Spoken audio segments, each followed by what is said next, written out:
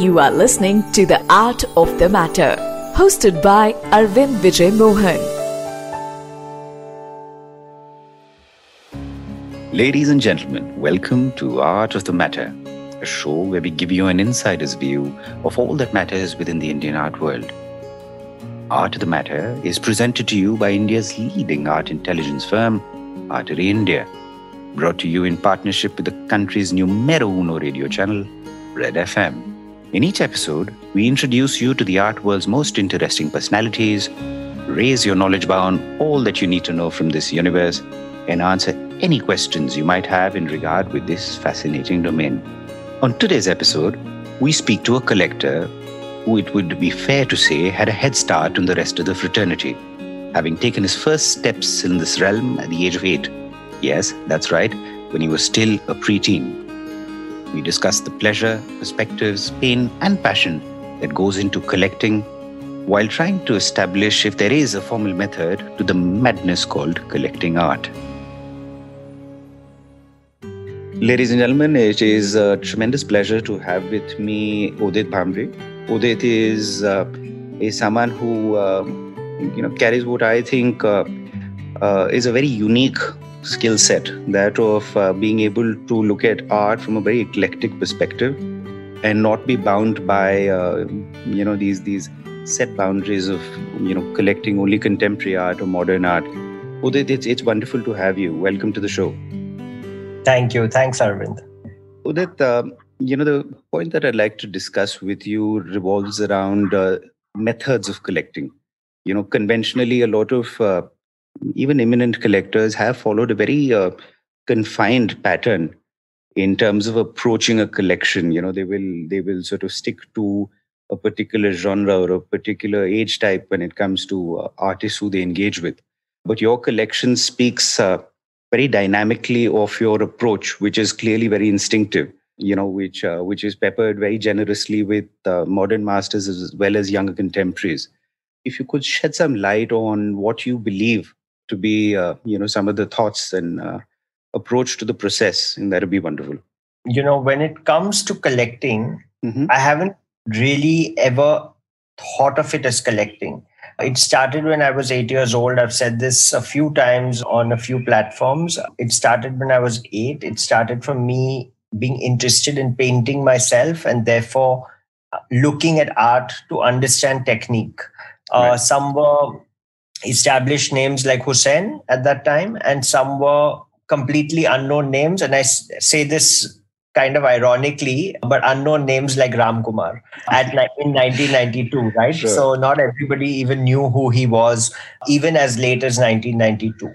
Even Souza, Ram Kumar, while the people in the know might have known, they were not commercially names. Only Hussein was like a name in the newspaper. Yes, absolutely. At that point of time. So he was one person I deliberately went after. Everybody else happened to be.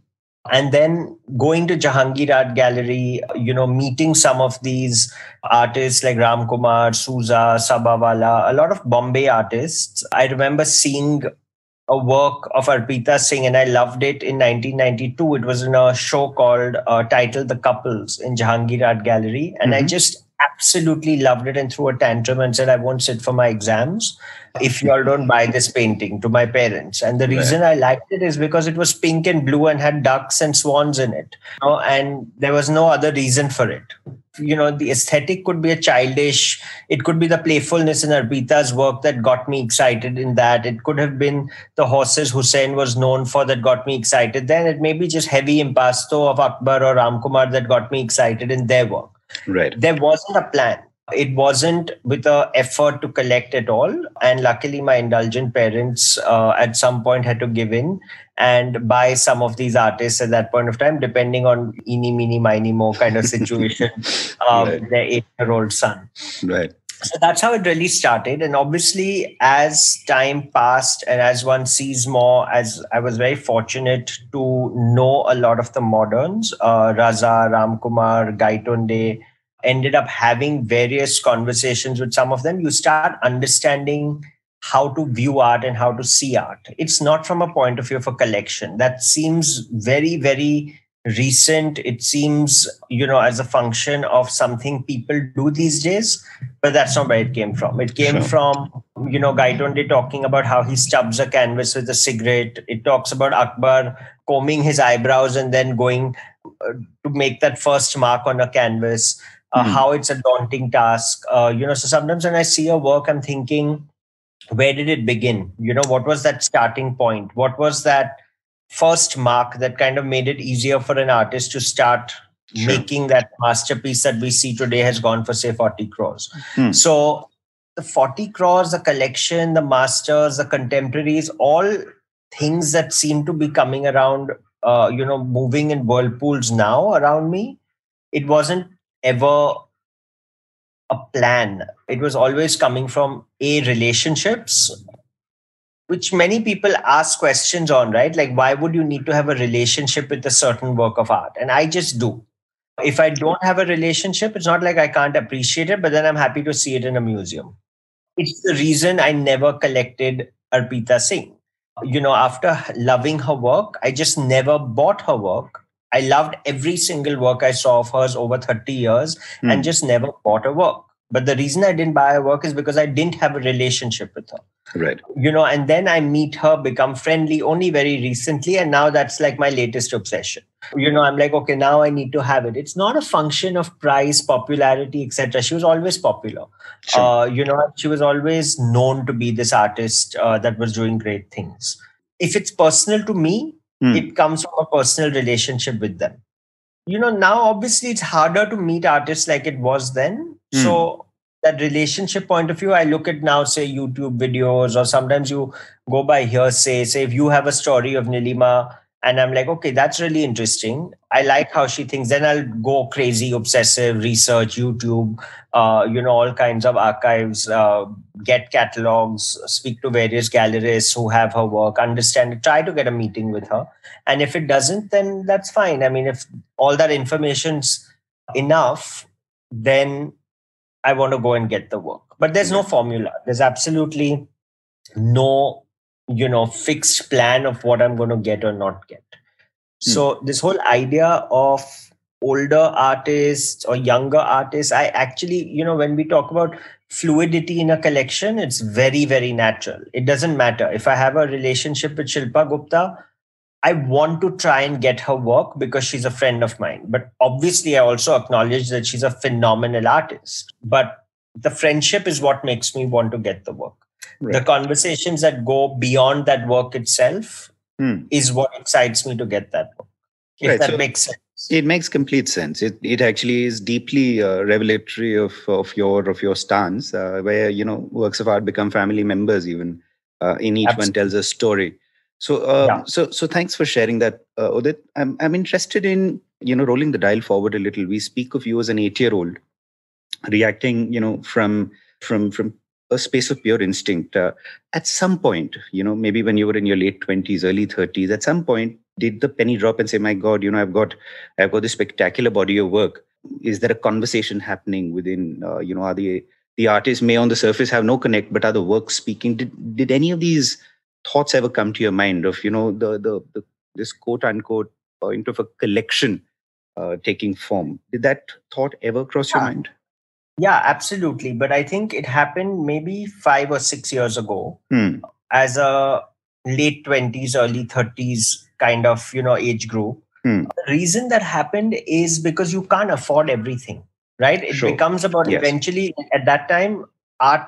I mean, I don't think it was ever cheap because, at one point it was always like, why are you spending 50,000 rupees on paint splashed on canvas? And that happened to be Ram Kumar. Right?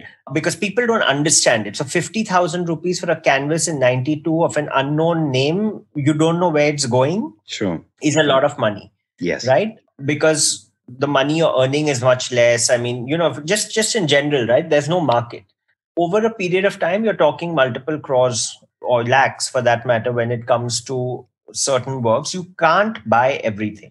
Yes. And when you can't buy everything, but you want to buy something, even if you have a friendship, relationship, one part of it. But if you want to acquire something, eventually you have to start questioning, have I outgrown something of the past?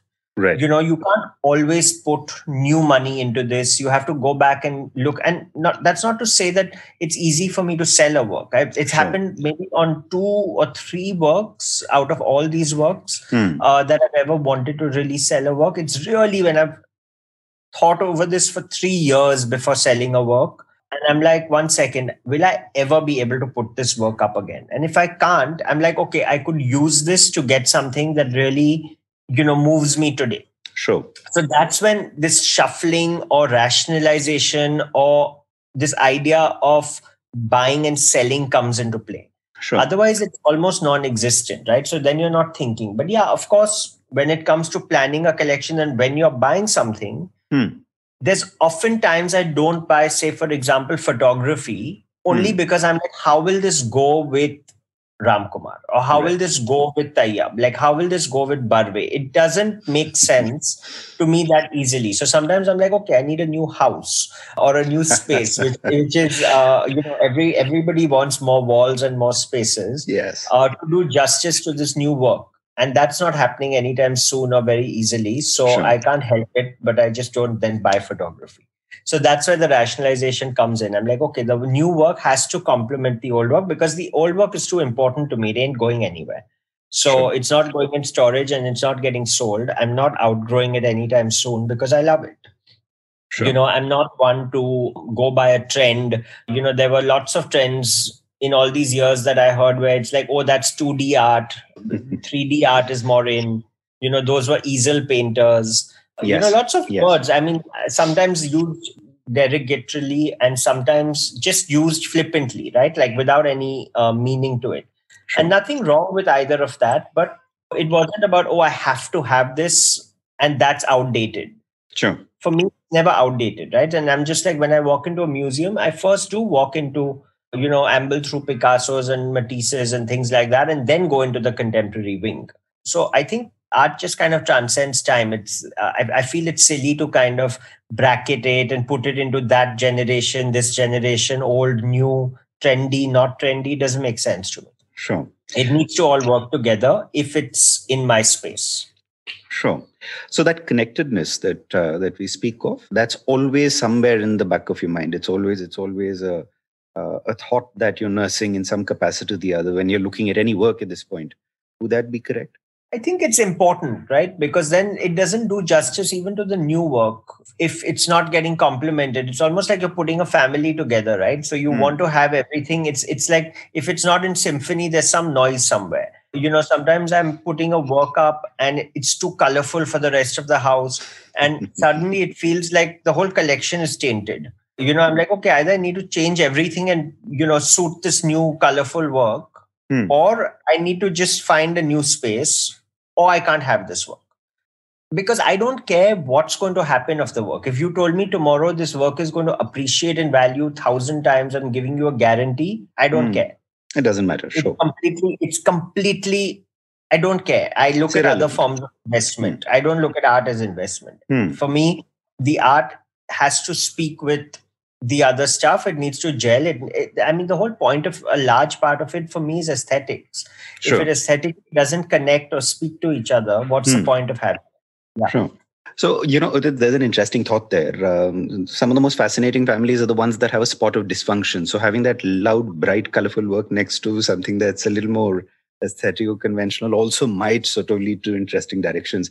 I actually agree on that, Arvind, but the dysfunction also comes from the fact that everything doesn't have to be, say, for example, a popular artist, right? So like nowadays what's happening is, if something is commercially doing very well, right, you want to put up these trophy works around the house as brand names, right? Sometimes I'm like, no, the dysfunction comes from the fact that this is a completely unknown artist but works with a master, a celebrity artist in that sense.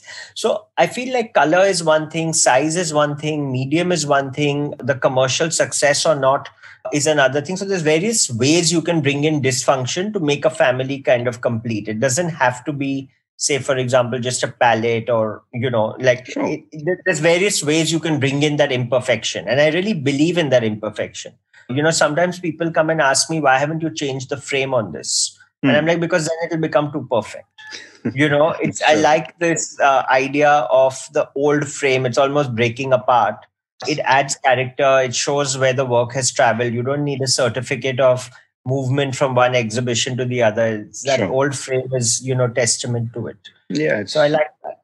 It's part of the journey. It's part of the history. And sometimes, yes, it contributes so significantly. There are two questions that come to mind in light of what I've heard. The first is you speak of how there usually is a bit of discomfort when it comes to the monies involved. Sometimes it can be slightly outside your reach. Is there something you'd like to share with younger collectors who are perhaps at exactly the same juncture, who are thinking about the 50,000 rupees that's a little more than they're comfortable with spending? Are there any thoughts that you have of how people can circumvent that perhaps? So to be honest, I don't think sometimes it's out of reach. I think it's always out of reach. I feel art has always been out of reach. You have to stretch yourself to make it happen. It's the best gift you can give yourself. Yes. So it's almost uncomfortable. I have to admit there are times I get myself sick because I can't sleep for 48 hours and I'm trying to figure out how to acquire this particular work. And it's not always easy to put that together. You have to stretch. It's always about a sacrifice. It's an indulgence to a great degree. You have to, at some point, sacrifice a trip abroad. You have to sacrifice. I've sacrificed, say, for example, we used to go in a really horrible car to school. And my friends used to make fun of me because the car would barely start and stop. It was really difficult. And everybody used to make fun of me. And it would bother me. But I had come to this arrangement with my parents that if they buy a certain work of art, they don't need to upgrade the car.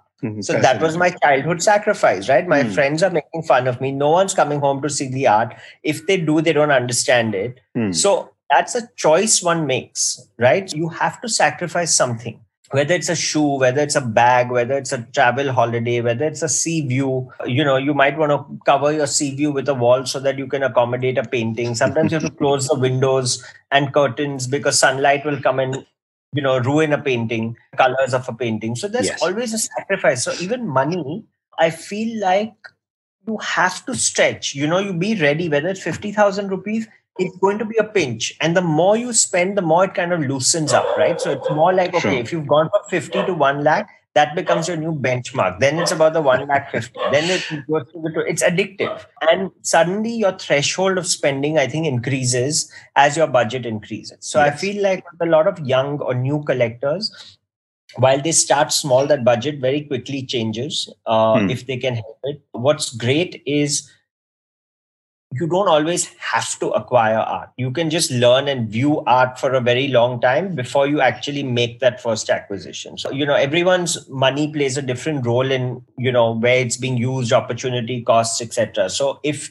one can't spend that kind of money on all kinds of art or any kind of art, then just, study it, observe it, learn it, engage with it before you can actually, whether it's 25,000 or 25 lakhs or 25 crores, whatever that number is, you really do your research and interact and engage with it before you actually go make that first spend. But it's always going to be a stretch, no matter which of those numbers your budget is. So that's a very valid line of thought, and that advice is sort of very well appreciated. I think a lot of youngsters in particular will very soon realize that discomfort is essential and how it sort of translates into something that's of value to them. Udit, this brings me to my second question. Now, wall space, as you said, is a bit of a premium. Who I can tell are somewhat of an opponent to the idea of storage and art going into containers that are unlikely to see the light of the day anytime soon. What happens when you see a work of art that is much larger than wall space allows for at home? What happens in that scenario? So in the past, it's always been a deterrent. It's always been like, what's the point? Today, I don't think of it like that. And that could be going back to your first question, right? Do you think of it? Is there a certain kind of, if I may use the word intelligence that comes into how you put a collection together? Sure. That intelligence doesn't necessarily refrain me from buying a work if it's too large for a wall. I feel like eventually I'll have a wall that it'll fit, but I will not get the chance to get this work again. Oh, absolutely. So obviously, if it's monumental, say, if it's some massive, 5 canvas or 5 panel work, I mean, I know I'm never going to have a house that size unless I don't never say never. thing. Yeah, okay, never say never, but storing 5-panel works is not like it's almost impossible to kind of figure out how to do justice to that work. Eventually, it's bought with the idea that you can do justice to it from a way of how you hang it. Yes. It's not coming from a place where, I'll buy it because I won't get this work or price again, so I'll put it in storage and then I'll sell it. It's not coming with that motive. It's coming with the motive to finally let the work have the justice it deserves. Sure. Whether it needs to be publicly displayed or displayed in a personal space, that's the idea. That's the agenda of buying it. It's not to enjoy it. Agenda. Yeah, at some point, if I'm not able to enjoy it right now, the idea is to be able to enjoy it at some point. Sure. And not lose the opportunity. So that's where it comes from. And if I could help it, I would put nothing in storage. So I'm not a proponent of storage, but I do come from a place where if it needs to go to storage for safekeeping, then that's where it goes. That's exactly my point on, where we stand with the idea of storage. Well, that again, I see this very interesting balance of pure logic and just playing purely from the heart. It's a rare sort of set of facets for one to encounter, because a lot of collectors use either absolute logic or just play purely from the heart, where a lot of things turn out discordantly. And when it comes to collecting, I think there are no absolute rules. But if you were to share a set of 3 things to keep in mind for collectors of all ages who are, some point of the journey or maybe just starting off even, what would you like to share? See, these are personal to me, and I may be wrong, or I may not have come across too many collectors in this manner that I'm about to describe, but I personally feel that any kind of logic has not worked for any collector.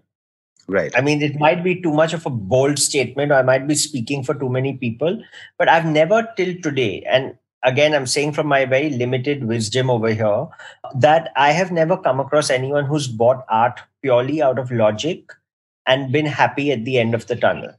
The ones who are passionate are the ones who are laughing either their way to the bank from an investment point of view, or are laughing in general in front of the work because they have a museum piece in their house. Sure. Or the fact that they've had a brilliant journey with art. That is the return on investment. The return on investment has very rarely been, I bought a work for XYZ amount and now it's 2XYZ. Sure. It's not, there's no multiplier here. The ones who've done that, I don't know if logic has really helped them in the art world. I'm not sure. Maybe it has. I've never till today, funnily, I'm really trying to think hard on this. I can't find one.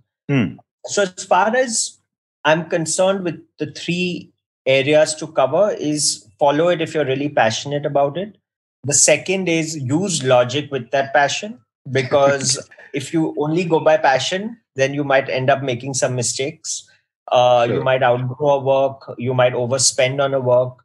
First is passion. Second is logic with that passion. And third is be ready for a sacrifice. I think, going back to what I said, it's very, very important. You're going to feel the pinch, but at the end of it, it's absolutely worth it. Right. The point that you make of the sacrifice, I think that's fascinating. And, from personal experience as well as from several journeys around me that I have seen sort of play out, I think that element of sacrifice actually is something that translates into a very beautiful, aspect.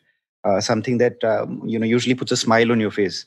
Remembering what you had to go through, what you had to endure, what you had to let go of. Battle scars, right? It's exactly the battle. It's something you're proud of. It's like, this work, when you see it, I'm like, I got 102 fever because I didn't sleep 2 nights worrying about how I'm going to get it. It's super exciting. I think it's not fun if it's just bought. And the other thing for me is not to say that one way or one modality of collecting is more important than the other, but that's the reason, when I say relationships are important to me, buying from galleries, engaging with artists at a gallery, walk through, those are far more interesting to me than, say, for example, an auction. An auction's interesting because you could have missed a work in the past because of an interaction or because of some other reason, and you have the opportunity, it circles back and comes your way. Sure. And that's a chance to kind of, for me, this is, it's a chance to use the auction as a method to kind of get Fill a that gap. old memory back. Sure. Not just a gap, also like to, they're very often, like you said, paintings are like friends. It's like a long lost friend, and you happen to see them on Facebook. So it's like a long lost friend, and you happen to see them at an auction house, and it's Sure. like, oh, let's reconnect. There you are. That's one. Yeah. So that's one way I look at it.